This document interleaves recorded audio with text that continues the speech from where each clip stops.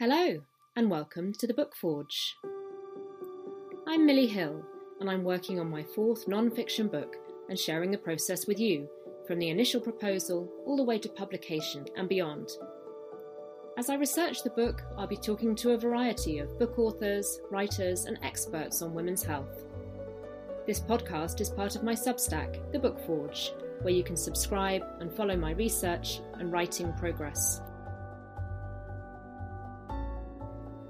Today I'm talking to author, Sunday Times bestselling ghostwriter and fellow Substacker Anna Wharton. Anna and I have connected over our similar Substacks. In hers, The Book Room, you can follow her progress as she sets up a real-life bookshop. We decided to have a chat about the publishing industry, the money involved for both authors and retailers, and what needs to change to make it not just fair, but viable. So hi, Anna, and thanks for coming on my podcast. Oh, hi, you're so welcome. Thanks for coming. So we follow each other's Substacks, and that's kind of why we're talking today, because I've been following your Substack, which is really fascinating because it's all about how you're starting to run a bookshop. And as soon as I saw that pop into my inbox, I was like, that's intriguing. So it's kind of a similar idea, your Substack, to mine, I think, because I'm saying, come and follow me while I write a book. And you're saying, come and follow me while I set up a bookshop. And so we've kind of got the same sort of, bare reality kind of concept of this is what it's actually like going on. But today I actually referenced your Substack in my Substack, because today I wrote about what writers get paid. And I know this week you wrote about your sort of the financial side of setting up a bookshop. So you messaged me after I told you about the book, I told you about the my Substack, and said, "Oh, I've got a lot to say about that." So I said, "Great, come and." Well, yeah, it was funny because I was actually halfway through reading your Substack today when you messaged me and said, "Oh, there's a mention of you in here," and I hadn't actually got to that bit yet. So it's been kind of for me the theme of the week, actually. And I've been talking to a lot of other writers about it, like how are we meant to survive? Can I just preface this conversation with one thing, that this is not a sob story. And I realise that a lot of people are earning a lot less and are doing jobs that they don't wish to do, or having to earn money in ways that they don't wish to earn money. And people are using food banks, and life's really hard. So we're just here to talk about writing and earning money through writing, but I don't want it to sound like we don't recognize that other people are doing things that we are actually lucky in a way to be able to earn money from writing, and some people are doing terrible things to earn money to get through these times.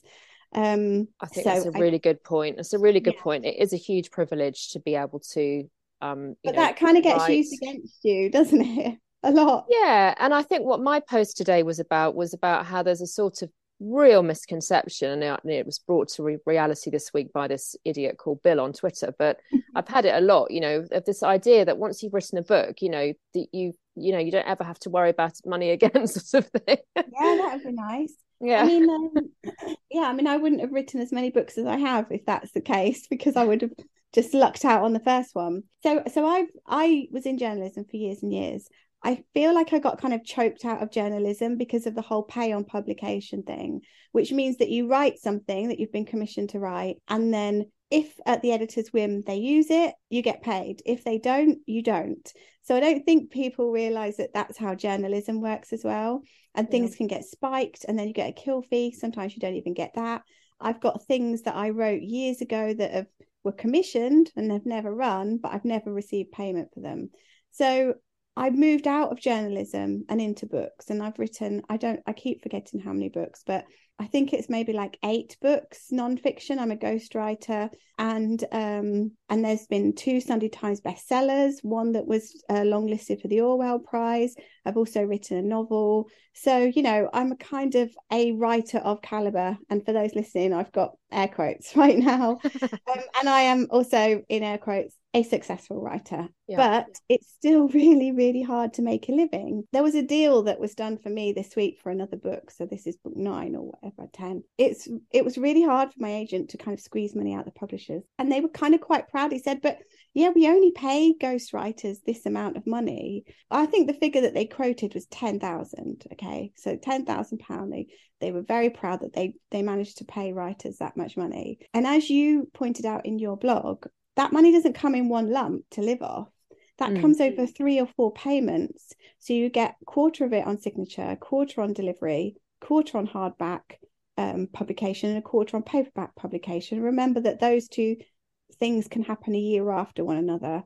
And actually, from the delivery of the manuscript, it can be a whole year until the hardback publication. So potentially that £10,000 minus 15% plus VAT for your agent is then paid over potentially 3 years. It's not possible. It's not possible to live. And then you've got to pay tax on it as well, and sort your own pension if you want one, which I don't have one, and I don't have anything like that. And I'm also a single parent household, so there isn't somebody else paying my bills. Lots of other people that I know who are writers, they have a second person paying the bills. I don't have that.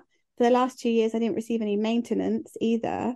So I've literally been living off my credit card. I filed a manuscript in September on the deadline date, and I haven't been paid for that yet. So it's nearly Christmas, and it had to then be read by the editor. I have to do the edits, has to go through all the sort of other editing processes, and it has to go to accounts. And so 3 months later, I'm waiting to get paid. So what do you live on for those 3 months? Do they care? I mean, yeah, I sometimes think, I mean, goes beyond publishing, but I do sometimes think that people who are employed don't have any frame of reference for being self-employed, and that's not a criticism, and it's probably works the other way around as well. But I do find, like, I think that happens sometimes when people ask you to go and speak. The people that ask you to do that are normally employed, and so I don't think they realize, look, if I come and do that, that's going to be 2 days of my life, and I don't have a salary, I don't have any other I think maybe there's an element of that, because I think a lot of the people who are holding the purse strings in publishing are maybe employed, and so therefore they get their regular monthly salary and it all gets sorted out for them. Their tax gets paid, they don't have to think about it, and they've got that security, whereas when you're self-employed, it's so different, isn't it? Yeah, it's completely different. And it used to be, I always preferred to be self-employed because I could earn more if I worked a bit harder.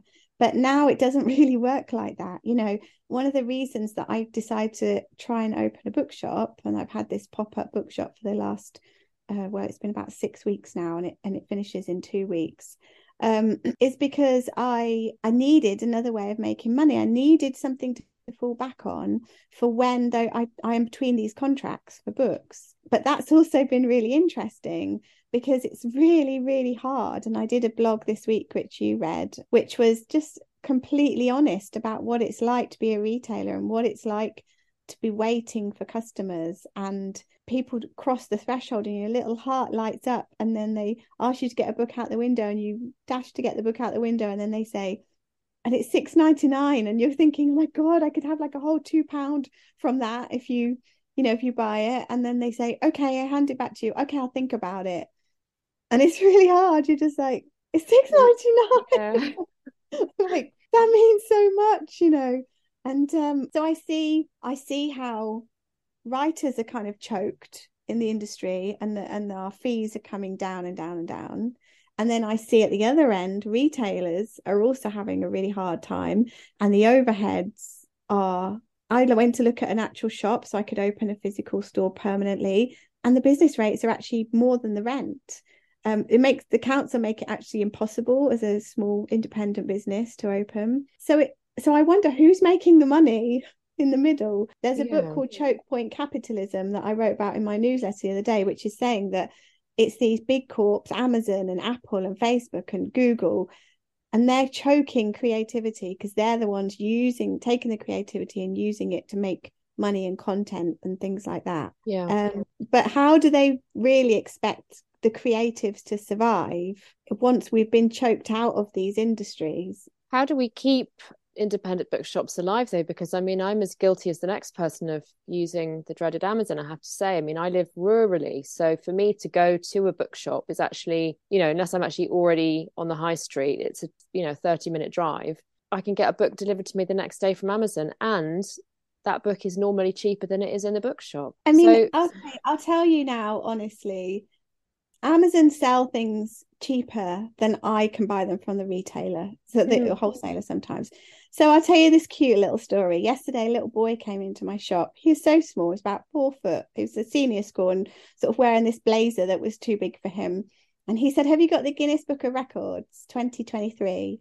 And I said, "Oh no, I don't have it, but I can order it for you." And he said, "Okay." So I went to look it up at the wholesaler, but it's now called Guinness World Records. So I actually looked at Amazon to find out what it was called because their search engine was better. And as I did, I saw that it was £22.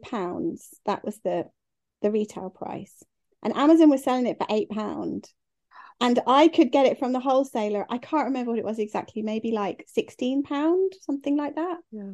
And I just said to this little boy, he literally was getting his pocket money out and he was counting it on the floor. And I said, "I'm sorry, I can't sell you this book." And he said, "Why?" And I said, "Because you can get it cheaper on Amazon and I can't take your money. I'm sorry." And That's terrible. If you're an adult, I said, "I might take your sale." I said, "But I'm sorry, I can't take your pocket money." Oh, bless you. "It's okay, I've saved up £150. And I was like, "Well, look, if you go home and tell an adult and they want to like support an independent bookshop, then feel free to come back." And he said to me, "Well, it depends really who can get it quicker." And I went, "It's probably Amazon." Oh no. And so yeah, I've had similar experience, not quite as heart wrenching as that one, but I did a thing on Twitter where I offered to send free copies of my period book to schools. And by the time, I mean, I can buy them for half the RRP, so that's like about £4. But by the time I actually had to walk to the post office with them, obviously, so we're not even thinking about my time or anything here, but just in terms of like the cost of the jiffy bags and the postage, you know, it cost me more to send them to people than if I'd gone on to Amazon, put that person's address in and had Amazon post it to them. Yeah. And I signed them, but I mean, let's be honest, who really cares about my signature being in a book? Well, I'm sure those who received it cared, but I mean, I hear you totally. I mean, I was sitting there today doing the sums because I launched my website today. I was thinking, am I better to send it straight from the wholesaler to them, or do I send it to them via my shop? So I can drop ship from the wholesaler, which is really great. And actually, it works out a lot better for me. And they'll receive it within 24 hours or 48 hours, you know, depending on the striking at the moment. So in terms of what do we do? I mean, Amazon is, you know, like your question, you know, you can support a local bookshop and it will cost you more to do that. It just will. There's no getting away from it. You know, the books that Amazon sell some of them are literally cheaper than we can buy them. I have to be honest, it's a shock to me to figure that out as well. So we don't have, as booksellers, we don't have the profit margin to compete. So, but this is the good thing. I have a lot of customers coming in and they're turning away from Amazon. And they don't want to use Amazon. And actually, some of them don't even want to use Waterstones as well. And they want to, so they're active, they're sort of conscious shoppers, you know. Yeah. And actually, a woman said to me today, because I was talking to her about this, and another retailer near me who sells records said that he sees people coming in, and it's probably happened in my shop, but they come in and see a record and look at the shop, look at the price, and then you see them on their phones checking how much it is on Amazon, and then they leave. I confess to having done that. Yeah, no, me too. I mean, I'm not judging these people because absolutely I've done these things too. But I have to say, from my experience of being independent, I will never do it again. But what this woman said to me today was that there is a way for the two things to coexist. So she was saying, you know, if I have a friend and I want to send them a present and they live in Glasgow and it's going to cost me more in postage and blah, blah, blah, then yeah, I'll use Amazon for that. But if I'm buying something for myself, then I will go and walk down to my local indie bookseller and buy. So I think that she's right. There is a way to use Amazon for your convenience, but are they making so much money and able to sell the books so cheaply because they're buying in so much bulk? Why are they? I think what it is that they've squeezed the publishers, from what I understand. So what happened is they made publishers reliant on them. People buy books from them because it's so convenient. The publishers are totally squeezed, I think, by Amazon. This is why this book, Choke Point Capitalism, you know, about this. and they've kind of, like they've got us to rely on them in terms of convenience, they've also got the publishers to rely on them. And so the publishers probably don't make much money, and then that has a knock-on effect to how much they pay in advances to writers, I'm sure. But we as consumers and customers can change that, but it has to be a conscious effort. You know, look at your high street, look at every high street in every town. It's depressing, and we've allowed it to happen for convenience. Yeah. I recently went to a Christmas fair in Glastonbury, which I don't live too far from Glastonbury, and they were insisting, most of the retailers at the fair were insisting on cash instead of cards, because I think there's another worry there that people have, is that we're going to become a cashless society, and that will have implications for small businesses and well, in all kinds of implications, really. But again, it's difficult because you think, oh, for God's sake, I haven't got any cash, and you know, we start to once you start to lean on the convenience, that 10 or 15 years ago you wouldn't have even dreamt of having anyway. It's very hard to sort of give it up, that sort of guilty habit, isn't it? Yeah, it's really hard. I mean, I'm not criticizing anybody, and like I said, I've done it myself, but it's been really eye-opening for me to be at this end of the book world. You know, I went from I am writing books, I still write books, and to selling books, and it's both ends. It's really difficult. And the only reason I have done the book selling is because it's so hard to make. So I'm actually running sort of 2 jobs at the moment to try and make ends meet. And my costs of living are higher than they've ever been. I'm probably earning the least that I ever have. And I don't see it getting any better, which sounds really bleak. I'm sorry about that. That's all right. What do you think about advances? I mean, you've got a huge experience of, you know, publishing and being an author. That's something that I was sort of wrestling with in my thoughts this week, and I have been a lot recently, because it just feels unfair, and it's awful to say that, because you feel scared to raise these conversations because you know how lucky you are, and you don't want to lose your foot in the door that you've already got as a writer and annoy people and upset people. But at the same time, if nobody talks about how difficult these things are, then it's never going to change, and it's one of those real taboo topics, isn't it? Money, anyway. But in terms of, you know, advances, it just seems like, I mean, it seems to vary so much from writer to writer. Of course, yeah. I mean, I've had 6-figure advances, and I've had low 5-figure advances, like really low 5-figure advances, and you know. But of course there are some, I mean, it's bet spreading as well in terms of publishing. So they save their money for those big titles like the Richard Osman, you know, those kind of people. So you know, I understand it's difficult, and that it takes a lot of money to publish a book, and I don't think people realize as well, and why should they realize that? But you know, all the marketing, all the this, all that, you know, it's a huge risk for a publisher. But you're absolutely right. And I remember, and also remember that, you know, ethnic minorities as well, Black and brown writers, receive much less. I mean, I actually haven't had time to read the article that you were quoting, you know, from The Guardian. Well, from the Society of Authors, isn't it? The Intel. I always say it wrong, ALCS or ACLS. I can't remember which one it is. Yeah. So I haven't had time to read that this week because, like I said, I've been running 2 jobs. But I do remember a couple of years ago there was this thing going around on Twitter on, like, you know, tell everyone what your advance was. And I remember Meena Kandasamy, she was shortlisted for the Women's Prize. Her brilliant book, oh God, what's it called? When I Hit You? I can't remember. No, I'm getting confused. There's so many book titles in my head at the moment. She got 500 quid advance.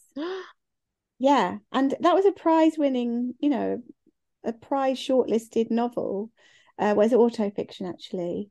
I mean, the thing about advances is this: it's not always great to have a big advance. I've had big advances, and I had a big American advance, for example, and it will never be paid off. So you'll never start earning royalties. But if you're in a huge publishing house, it can feel like you're swallowed up by this big machine, and actually they don't put so much effort into your book.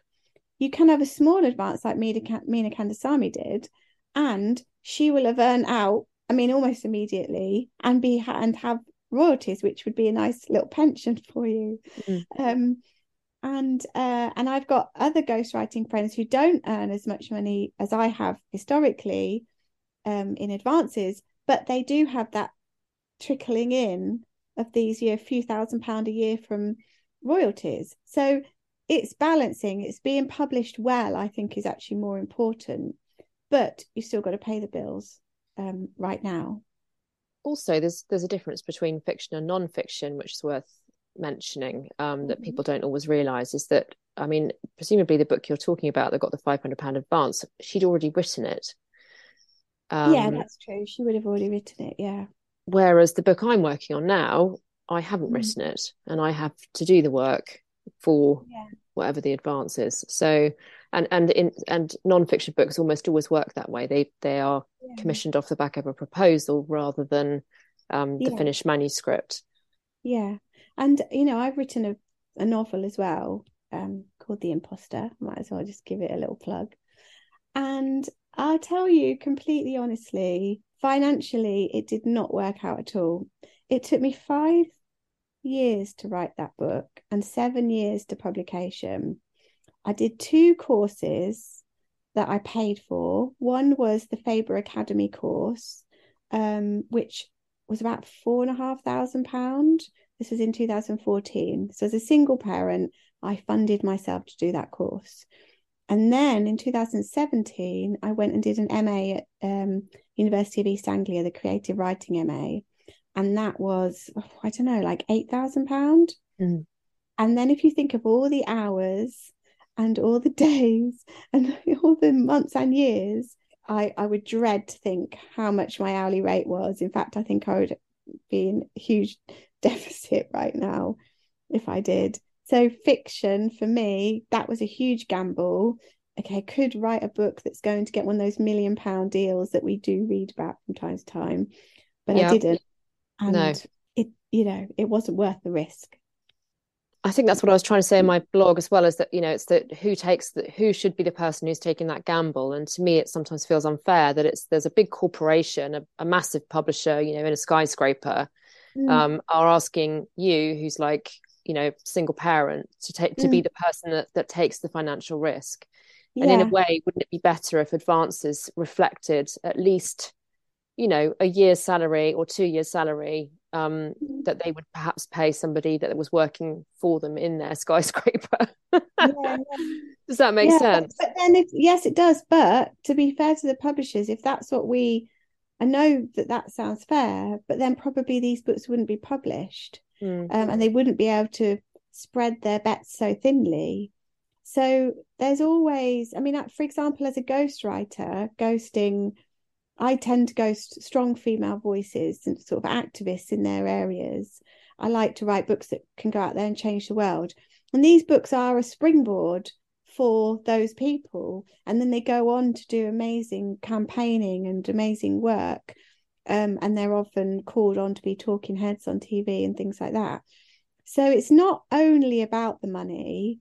And often for these people, they have jobs. So I'm working full time, writing the book for them, and they make themselves available for interviews for me, but they still have that salary coming in. Whereas for the time that I'm writing the book and editing the book and having it legaled and proofreading it and waiting for an editor to read it and pay the advance, I don't have any other income. So it's not, book publishing is not only about money, it's also about using it as a platform, and it can really enhance somebody's career. And if it ends up on a Sunday Times bestseller list, like a couple of mine have, then that helps me as well. I've got a little cartoon on my fridge at the moment, and it says there's no such thing as too many books. But listening to what you're saying is making me think maybe there is. And maybe it's a bit like what's happened in journalism since it went online, in the sense that they have to generate so much content that literally everybody's at it, and every day it's just all about content generation, and then the next day everyone's forgotten what all that content was from yesterday. And it's the emphasis is on get some, if there's a, like at the moment, the news story about the the royals, is everybody's got to write comment pieces about it, and get it out there, because they've just got to have something on the website about that, It's sort of incentivizing everyone to sort of downgrade their quality. I used to feel like that, well, still do sometimes when I do freelance journalism. It's like, I'm just got to write this. I've got 2 hours to write it. And they don't really care. I mean, that's unfair to say they don't care, but they just want it by midday, and they want something, So it's not about whether you can be A.A. Gill and kind of craft these amazing sentences and make it all sound hilarious and witty and sharp. It's just bashing it out. And maybe we're doing the same thing with books to a certain extent. Are we publishing too many books? Is that why we've got this? Yeah, maybe there's something in that. I mean, I know that during the pandemic, they were over commissioning, and then there was this huge backlog. So to then get published after the pandemic was over was very, very difficult for writers. And I know lots of people I had one novel that went out and it wasn't picked up. I mean, I now have surgery to do on it, so it's not, completely dead in the water. And it's actually still my favorite book. But yeah, it was really hard after the pandemic to get published. I think publishing can also, it reflects the trends, like you're saying about the newspapers. It reflects the trends of the moment, and that doesn't feel like it's done with heart always. And I think sometimes that feels really obvious. And I think that you're right; they do sacrifice sometimes quality for quantity, and getting something out there that is that zeitgeist, and getting it out quickly, or commissioning loads of them, lots of different books that are going to flood that market, and they're not always of the best quality for that reason. So what's the way forward then? What's the way forward? One of the books that I've been selling out of in my shop is a book by Danny Kane called How to Resist Amazon and Why. I'm sure that's the title. It's a tiny little book. And I actually put it on my counter and put one in the window just to make people it was almost like a little advertising thing, rather than I thought people were going to buy it. And so many people have come in and bought this book. So I believe that people are turning away from the big corps. I think they realize what they've done. Some people are never going to, and that's just the way it's going to be. But this book has been sent out, and it's actually written by an independent bookseller from Kansas, and he wrote this open letter to Jeff Bezos saying, what are you doing to us? What are you doing to the publishing industry and creatives and independent booksellers? I've had people who've come in and ordered all their Christmas presents from me because they just so much want to shop local and put money back into local community, and that's really lovely. What can the publishers do? I don't know. I think they've just got to just value creatives, value writers. Yeah. Before we all are extinct. We're like the endangered animals. And I said the other day that Amazon's like the grey squirrel. Who's like coming along and like ruining all the little red squirrel independent shops are just, becoming less common because the grey squirrels come and gobbled them all up. Not that that's what happened, but you know what I mean. Yeah. They didn't literally eat them. No, they didn't eat them. But I think that I was looking at some old photographs of little high streets and the parade where my pop-up shop is currently, and they were so beautiful. Like the Victorians had these lovely ornate, frontages and these thriving communities and thriving shops. What makes us more happy? We've got to think about what gives us pleasure and joy in life. And is it a beautiful little independent bookshop at the end of your road where you can go and chat and get a book hand sold to you by somebody who knows it? Or is it just that convenience? And I guess that's really up to the consumer to decide, isn't it, really? Yeah. But do you think, is there a relationship? I'm terrible at sort of economics, but do you think there's a relationship between what you're talking about, a sort of return to the high street and turning our back on these big corporations, and the writer's position? How are those two things connected? Well, I suppose they are connected, because if you look at that Guinness World Records book, if you buy it from an independent, it's £22. The publisher will get more money. If you buy it from Amazon, it's £8. I mean, Amazon will sell, and Amazon sell my books, so I don't want them to like cancel me for this. But like, they will sell bulk loads of books and get them up the list for the publishers. But the publishers are being choked. So actually, if you are willing to acknowledge the time and the effort and the craft that's gone into a book and pay full price for it, you are actually contributing to this ecosystem that not only keeps books being published by publishers, it keeps independent shops there, and it keeps writers writing. So I do believe that customers choosing to do that, that's quite a big act that they're not even aware of. Yeah, I think it is all related. It's actually really useful, and it's really joined up the dots for me as well between the whole publishing industry and also other things that I'm passionate about beyond that, in terms of turning our back a little bit on, not turning our back on social media and technology, but kind of like we need to perhaps reconnect with what's important, real human connections. And I felt after the pandemic that we should turn back to going out and seeing a little shopkeeper and having that interaction. As a writer, I'm always in my house on my own writing. When the pandemic happened, there wasn't much difference for me because that's just how I lived anyway. But I wanted to be out in the world again, and I wanted to see humans and have contact. And a lady came into my shop yesterday. I'll just end on this little story. She came into my shop yesterday. She looked at all the books. She spent a long time there. I asked her if she needed any help. She said no. And after about 10 or 15 minutes, she said, "Thank you so much." And I said, "Oh, you're welcome." She said, "I've had a really nice time."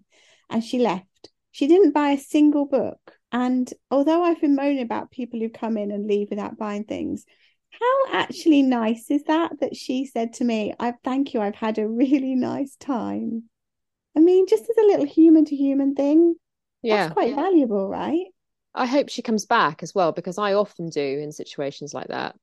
It's not that I'm not ever going to buy something in that shop. It's just that maybe I've suddenly realized the time, or I need to think about it some more. But that's enough for me, actually. I would have liked to have sold a book that day to her, but I think, I'll take that. She had a really nice time looking around my bookshop. Well, I hope your bookshop does keep going, and I'll keep following your Substack to find out. Yeah, thank you. I'll keep following yours to see how this book turns out. If I ever get it written. Thanks for listening to The Book Forge. You can find out more about me, my existing 3 non-fiction books, and my progress on book 4 via my Substack, The Book Forge. Just go to thebookforge.substack.com. You can subscribe for free, but if you want to support my work and get access to every single post, please consider a paid subscription.